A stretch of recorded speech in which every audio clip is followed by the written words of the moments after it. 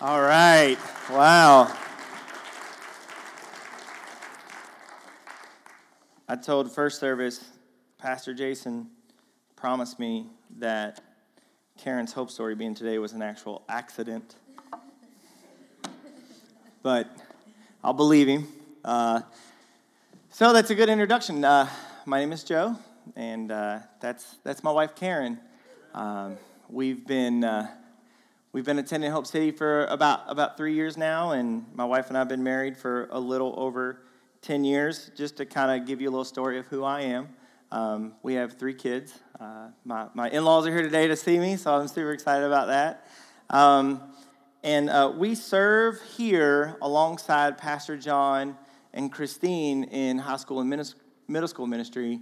And I also am part of a group of guys here at the church. Right now we're doing a thing called SoulCon, which is like a workout exercise group and a devotional. It's a lot of grown men sending gifts about working out and making fun of each other in an encouraging, loving way, going, hey, dude, it's 14 degrees. You still going to run today? So that's who I am here at Hope City. And if you're a visitor today, or you're kind of feeling us out, like you came for Christmas and you're back today, and you've made a choice to kind of try out church for a few months for the new year, I suggest coming back. Keep coming. We fell in love with this place, and it's been an absolute life changer, a testament to God's power in this house working in people's lives. All right. So a few weeks ago, Pastor Jason came to me and said, hey, Joe. I was like, yes, sir. He's like, let's go to breakfast, and I want to talk to you. And I'm like, okay. Know that if Pastor Jason ever asks you to go to breakfast, 2 things. You're going to go to Cracker Barrel, and he wants you to ask you something. So we went to Cracker Barrel, and over breakfast, he told me, he's like, hey, I want you to speak to church one day. And I was like, well, when is that? Because I need to get prepared. And he told me I was going to do New Year's Eve. And I thought, oh, okay, New Year's Eve. And instantly in my head, just so you know what kind of guy I am, I was like, I'm not talking about New Year's resolutions. I'm not talking about New Year's. I'm just going to come and have a message of hope, and it'll be great. And with that being said, I would like to talk to you guys about the tradition of New Year's Eve and New Year's resolutions. It was too on the nose. You guys, we all know that today is New Year's Eve, so why not talk about making a resolution? See, this is who I am. God will tell me something. I'm like, nah, not right now. Or, hey, let me work on it later. I'm like, no, I'll get to it. So here's some things about New Year's resolution. By show of hands, in this room, is anybody plan on making a New Year's resolution for 2018? Like, hey, 2018, I'm gonna read more books, or I'm gonna not yell at my kids anymore, or, well, come on. You know, I heard you all the way from Guatemala.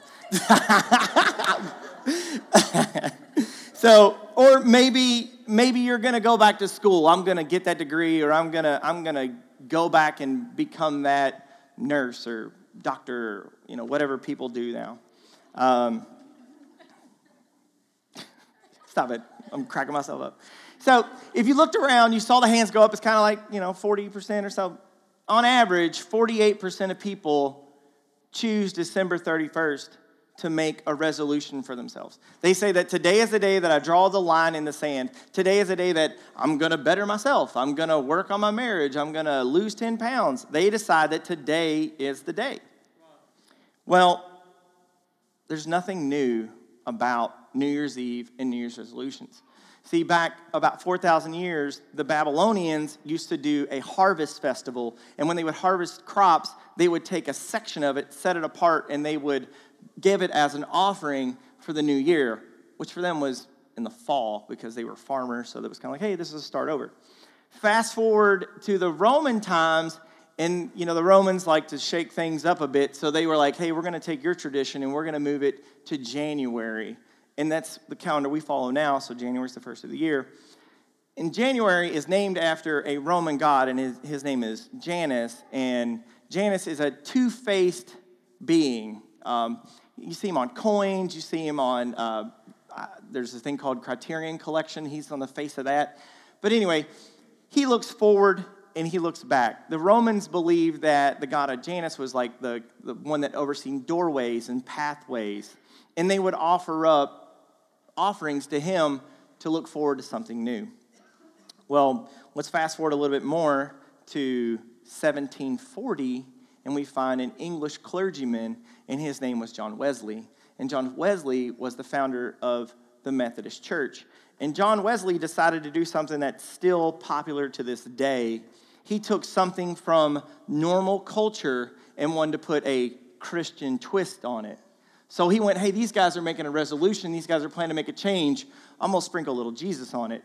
So he says, like, trunk or treat, hallelujah nights. He's like, we're going to change it, and we're going to call it night watch service. And see, night watch services are still kind of common to this day. And what it is people gathered on New Year's in the evening, and they would sing songs and sing hymns. There would be a message. It would go on and on all night long. My father-in-law pastored a church in Florida for many, many, many years, and they would do night watch services. And what they would do at the end of service at midnight, they would go outside, they'd light fireworks, ring in the new year. But it wasn't over. Then the congregation would grab hymnals, and they would go and do caroling to people's houses. So we have no plan today to get hymnals and go to your neighbor's house and sing songs at 2 o'clock in the morning. We're not going to do that. But if you decide to have your own night watch service, I would suggest putting on a pot of coffee, because that sounds like a long, boring night. Okay.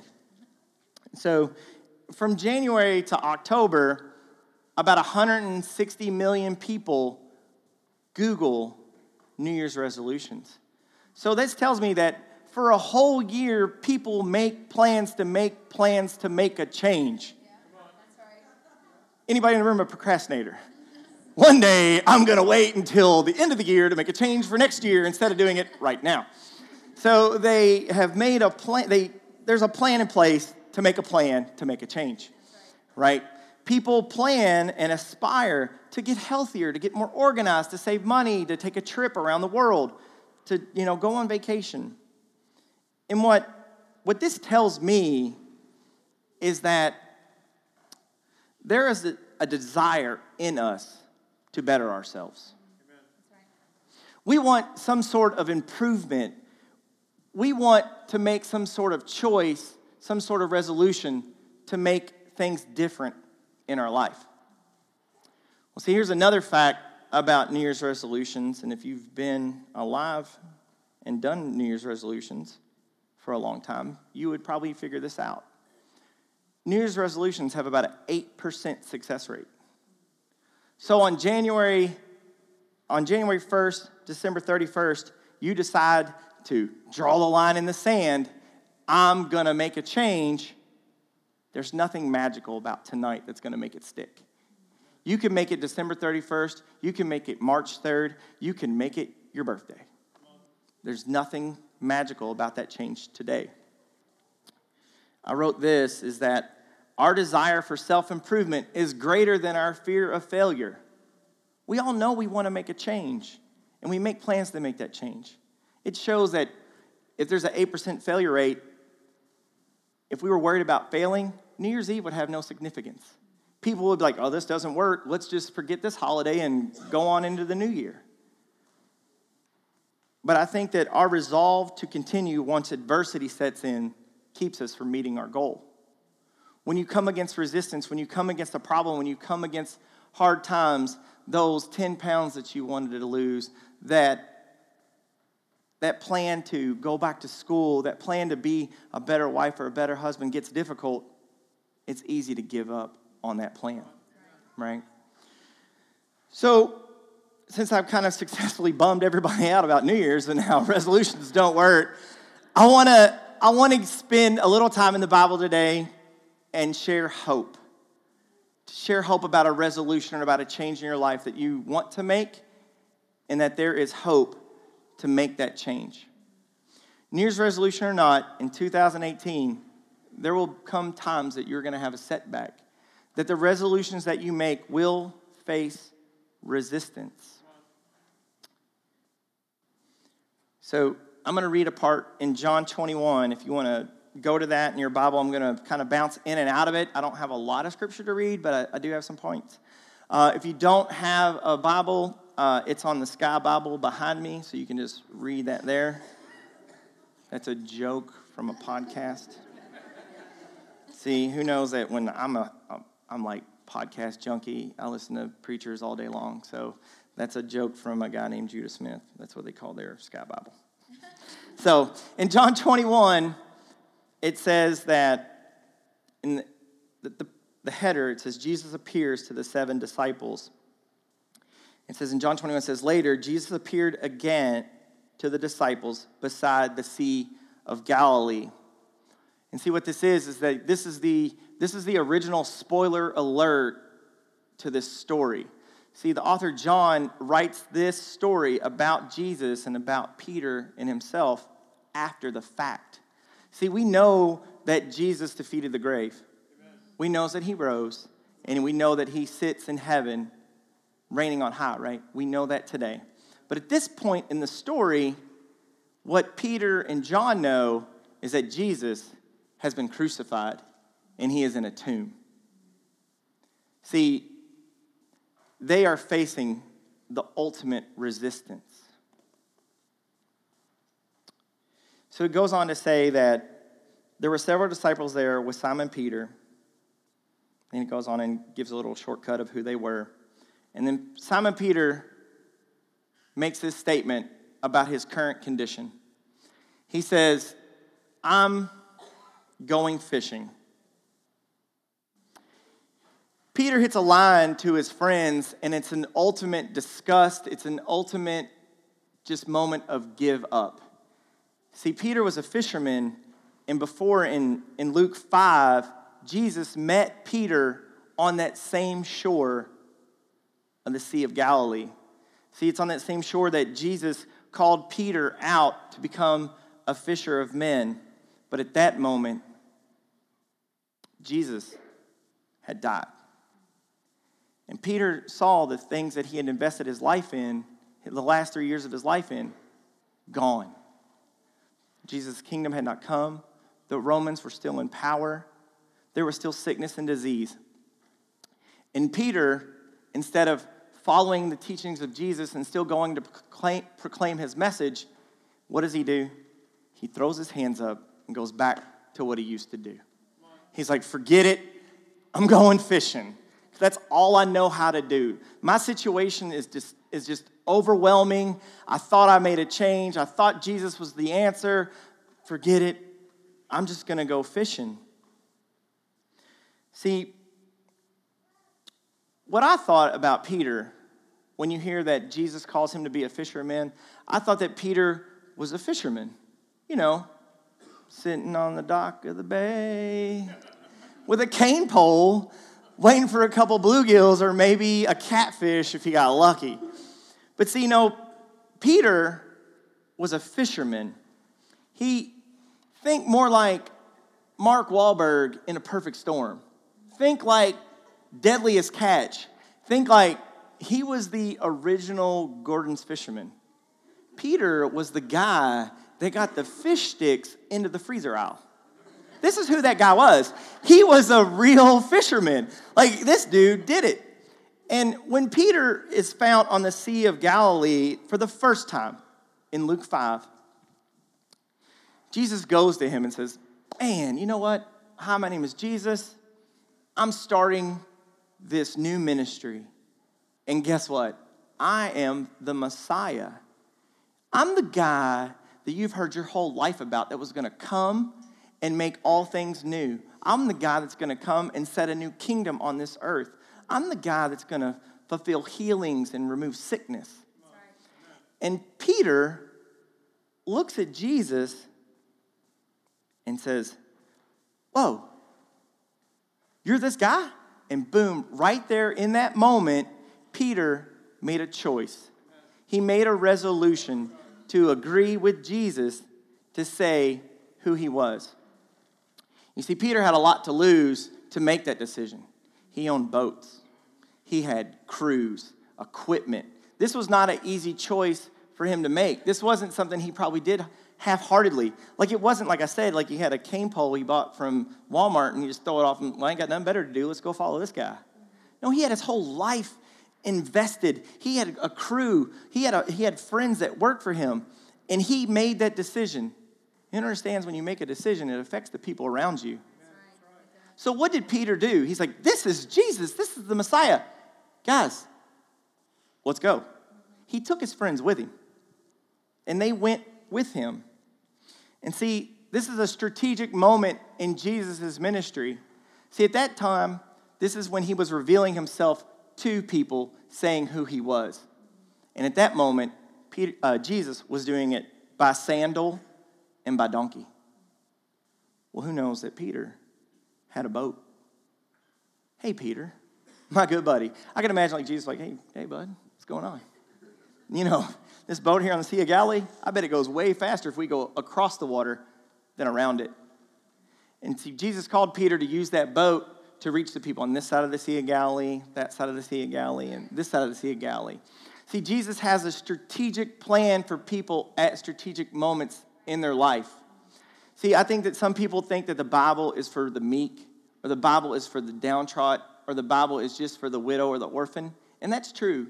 But see, Jesus uses a businessman, a guy that had worldly gain, to use for his good.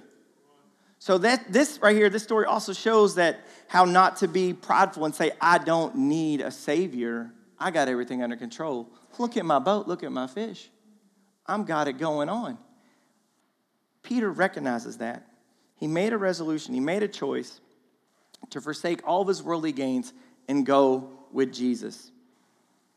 We'll pick back up in 21 here, and this is where the spoiler alert comes in. This is where John tells us that Jesus had died. And we find Peter saying, I'm going fishing. And see, in Luke 21:3, Simon Peter says, I'm going fishing. And we hear, well, we'll come too, they all said. So they went out all night, and they caught nothing at all. And just like I said earlier, when you make a choice, it affects the people around you. Here again, Peter made another choice, and it affected the people around him. Instead of going back out, they reverted back to fishing. And in the story, and isn't it funny that when you revert back to something that you've given up, you're not even good at it? Man, I'm going to be the perfect parent. And it fell apart. And then you go back right to yelling and hollering and screaming again. God, I've decided that I don't want to drink no more. You've had a bad day. And next thing you know, you're 8 beers in and it's a bad night. You've decided that you've made a resolution and you've given up on it and you've reverted back to something that isn't profitable. I look at it in verse 3 when Peter says, I'm going fishing, to maybe something that you've said. My kids are crazy. I give up.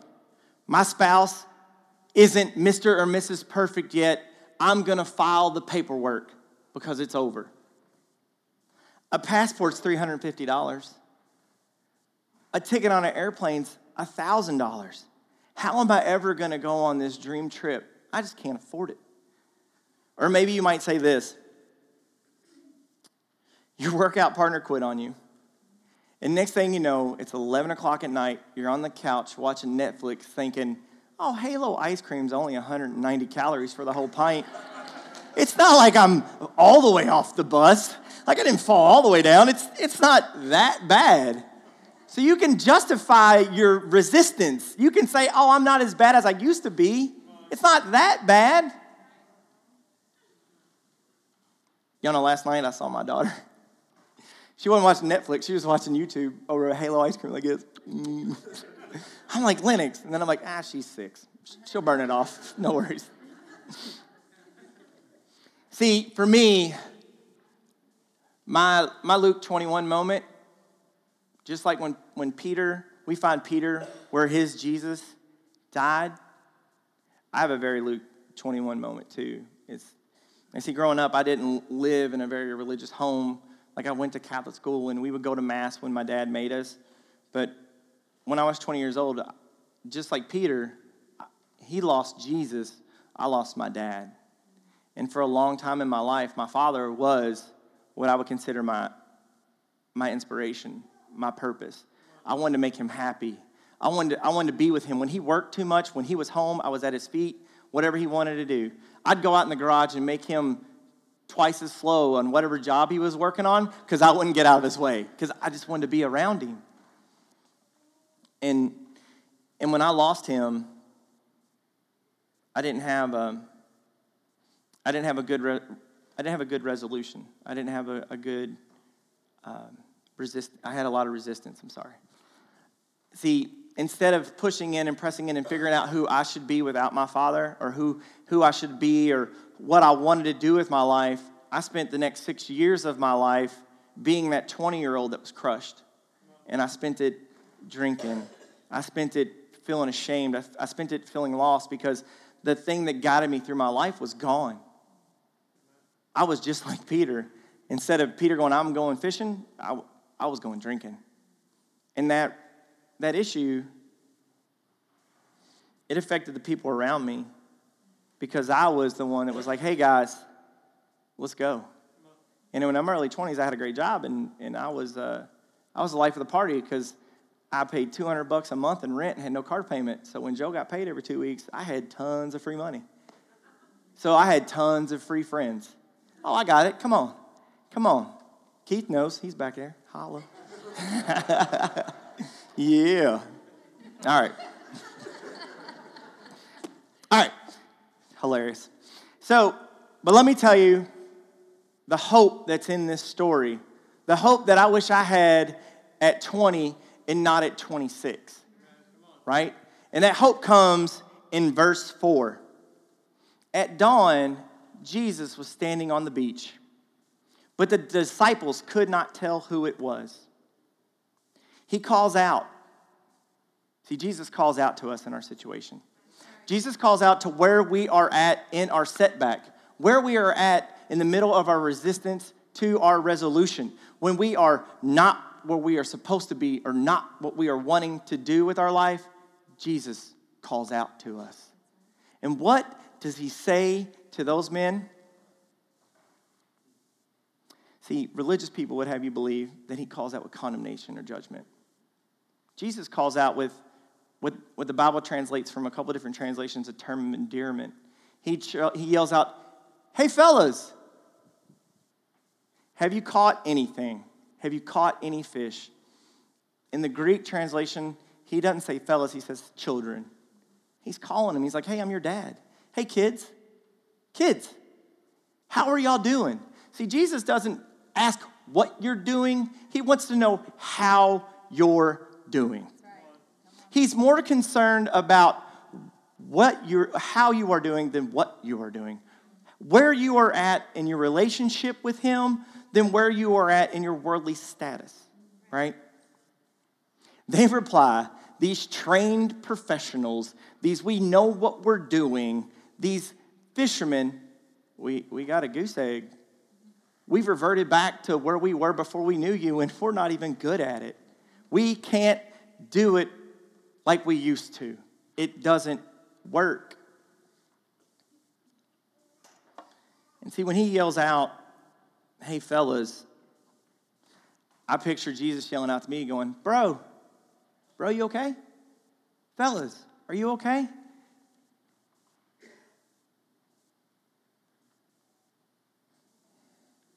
See, when he's concerned about our condition more than our location, it just shows the heart of who he is. And see, this is where it pays to write the story. See, this book is called the Book of John, and John's in this story. So it pays to be the author. John says that he is the one that recognizes Jesus' voice. So they're like, hey, who's this guy that's telling us to throw these nets on this side of the boat? Oh, it's Jesus.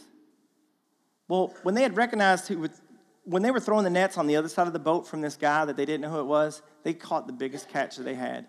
See, Jesus, he could have realized that Peter wanted to go back to just being a fisherman and showed him how to be worldly successful. Peter, you tried it your way. It ain't working. Here, do it this way. And if you want to stay a fisherman, listen, you got the skills again. I know you spent 3 years with me, but here, let me show you. This is how you do it, right? But that's not what God wants for him.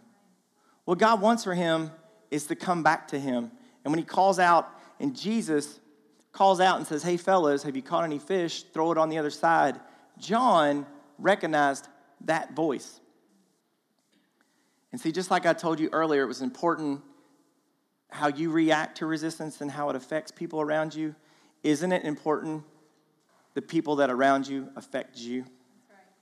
It's important to have a friend that can recognize the voice of God and say, hey, that's Jesus calling you out. You might be so far back into your fishing, back into your pity party, back into I can't even do it right anymore, that you don't recognize the voice that's calling you home. And so John's like, hey, Peter, that's Jesus. And at that moment, this is the thing, my prayer for us is that we would be like Peter in this moment. See, Peter has a moment, and he does what Peter does. He has that Peter-like faith, that Peter-like zeal. Oh, it's Jesus? He doesn't tell the guys to row the boat. What's he do? He jumps out and swims. Some theologians say that he swam a football field back to the shore. I don't know about you, but I don't think I could beat a football field back to the beach. I mean, I think Peter might have been a dolphin. I don't think Michael Phelps wants to drag race Peter. If he's willing to say, listen, I've been a fisherman my whole life, I think I can outswim this. He's like Waterworld with them little special gills. I'm old, guys. It's a really old movie reference. Peter goes. He goes with zeal. He goes with, I need Jesus. And then what does Jesus do when they're on the shore? He puts his arm around Peter. He waits for the other guys to show up with the boat. Because, Jesus looks at Peter and goes, it's ridiculous. I'd have waited. I mean, I came out of the tomb. I could wait 3 minutes for you to row the boat in. You don't have to swim over here. And he waited for the other guys to come. Because it's important.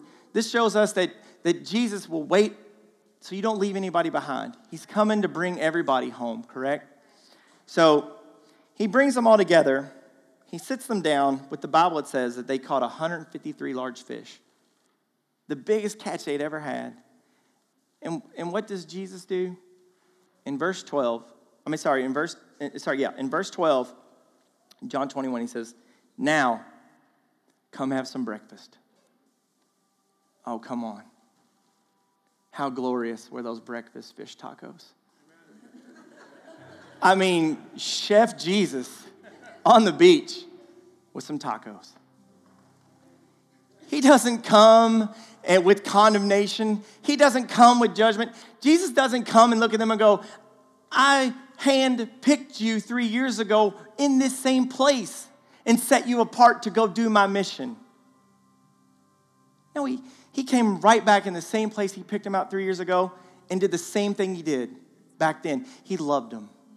He put his arm around him. He filleted that fish. He put a little cabbage on it, a little mayo. Oh, what's up for lunch?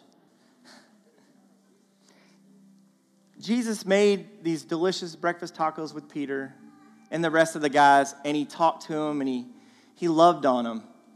And I know this because in John 21:15, after breakfast, Jesus sits with Peter and asks him 3 times if he loved him.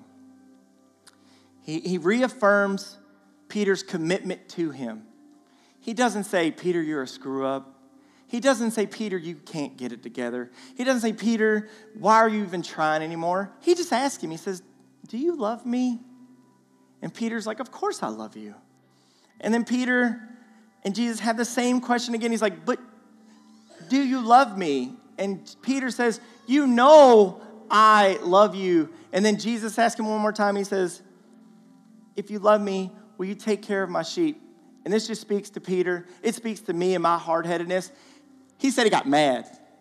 Peter got upset. He's like, Jesus, I told you I love you. I think that that's a great moment in the Bible in this story, that it just shows that God is okay with your frustration. If you fail 5 times, the Bible says the righteous fail and they get up 7 times. That doesn't mean that on the 8th time you're condemned. It just means just do it again. Just do it again. Peter is found and he is frustrated. He's like, yes, Jesus, I love you. I know you've asked me, but I do love you. Then he says, go feed my sheep. Peter has a moment in his resistance where Jesus says, hey, I know you've made this commitment. Make this commitment again, and I'll be there with you. And Peter goes on, and he becomes the rock that the church is built on. We know that Peter stayed with that commitment because we're here today. We're hearing that story.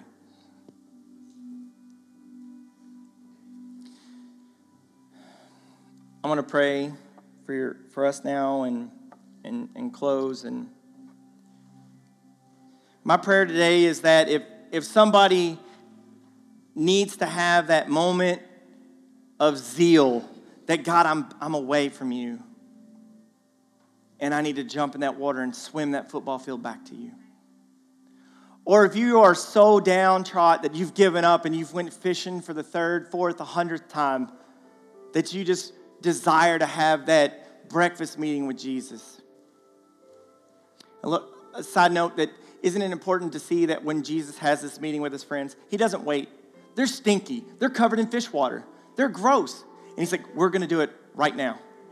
And I think that it's important to understand that for us today, first thing in the morning, have that meeting with God. Have breakfast with Jesus. I mean, you would have no better company than to spend time with the God of eternity.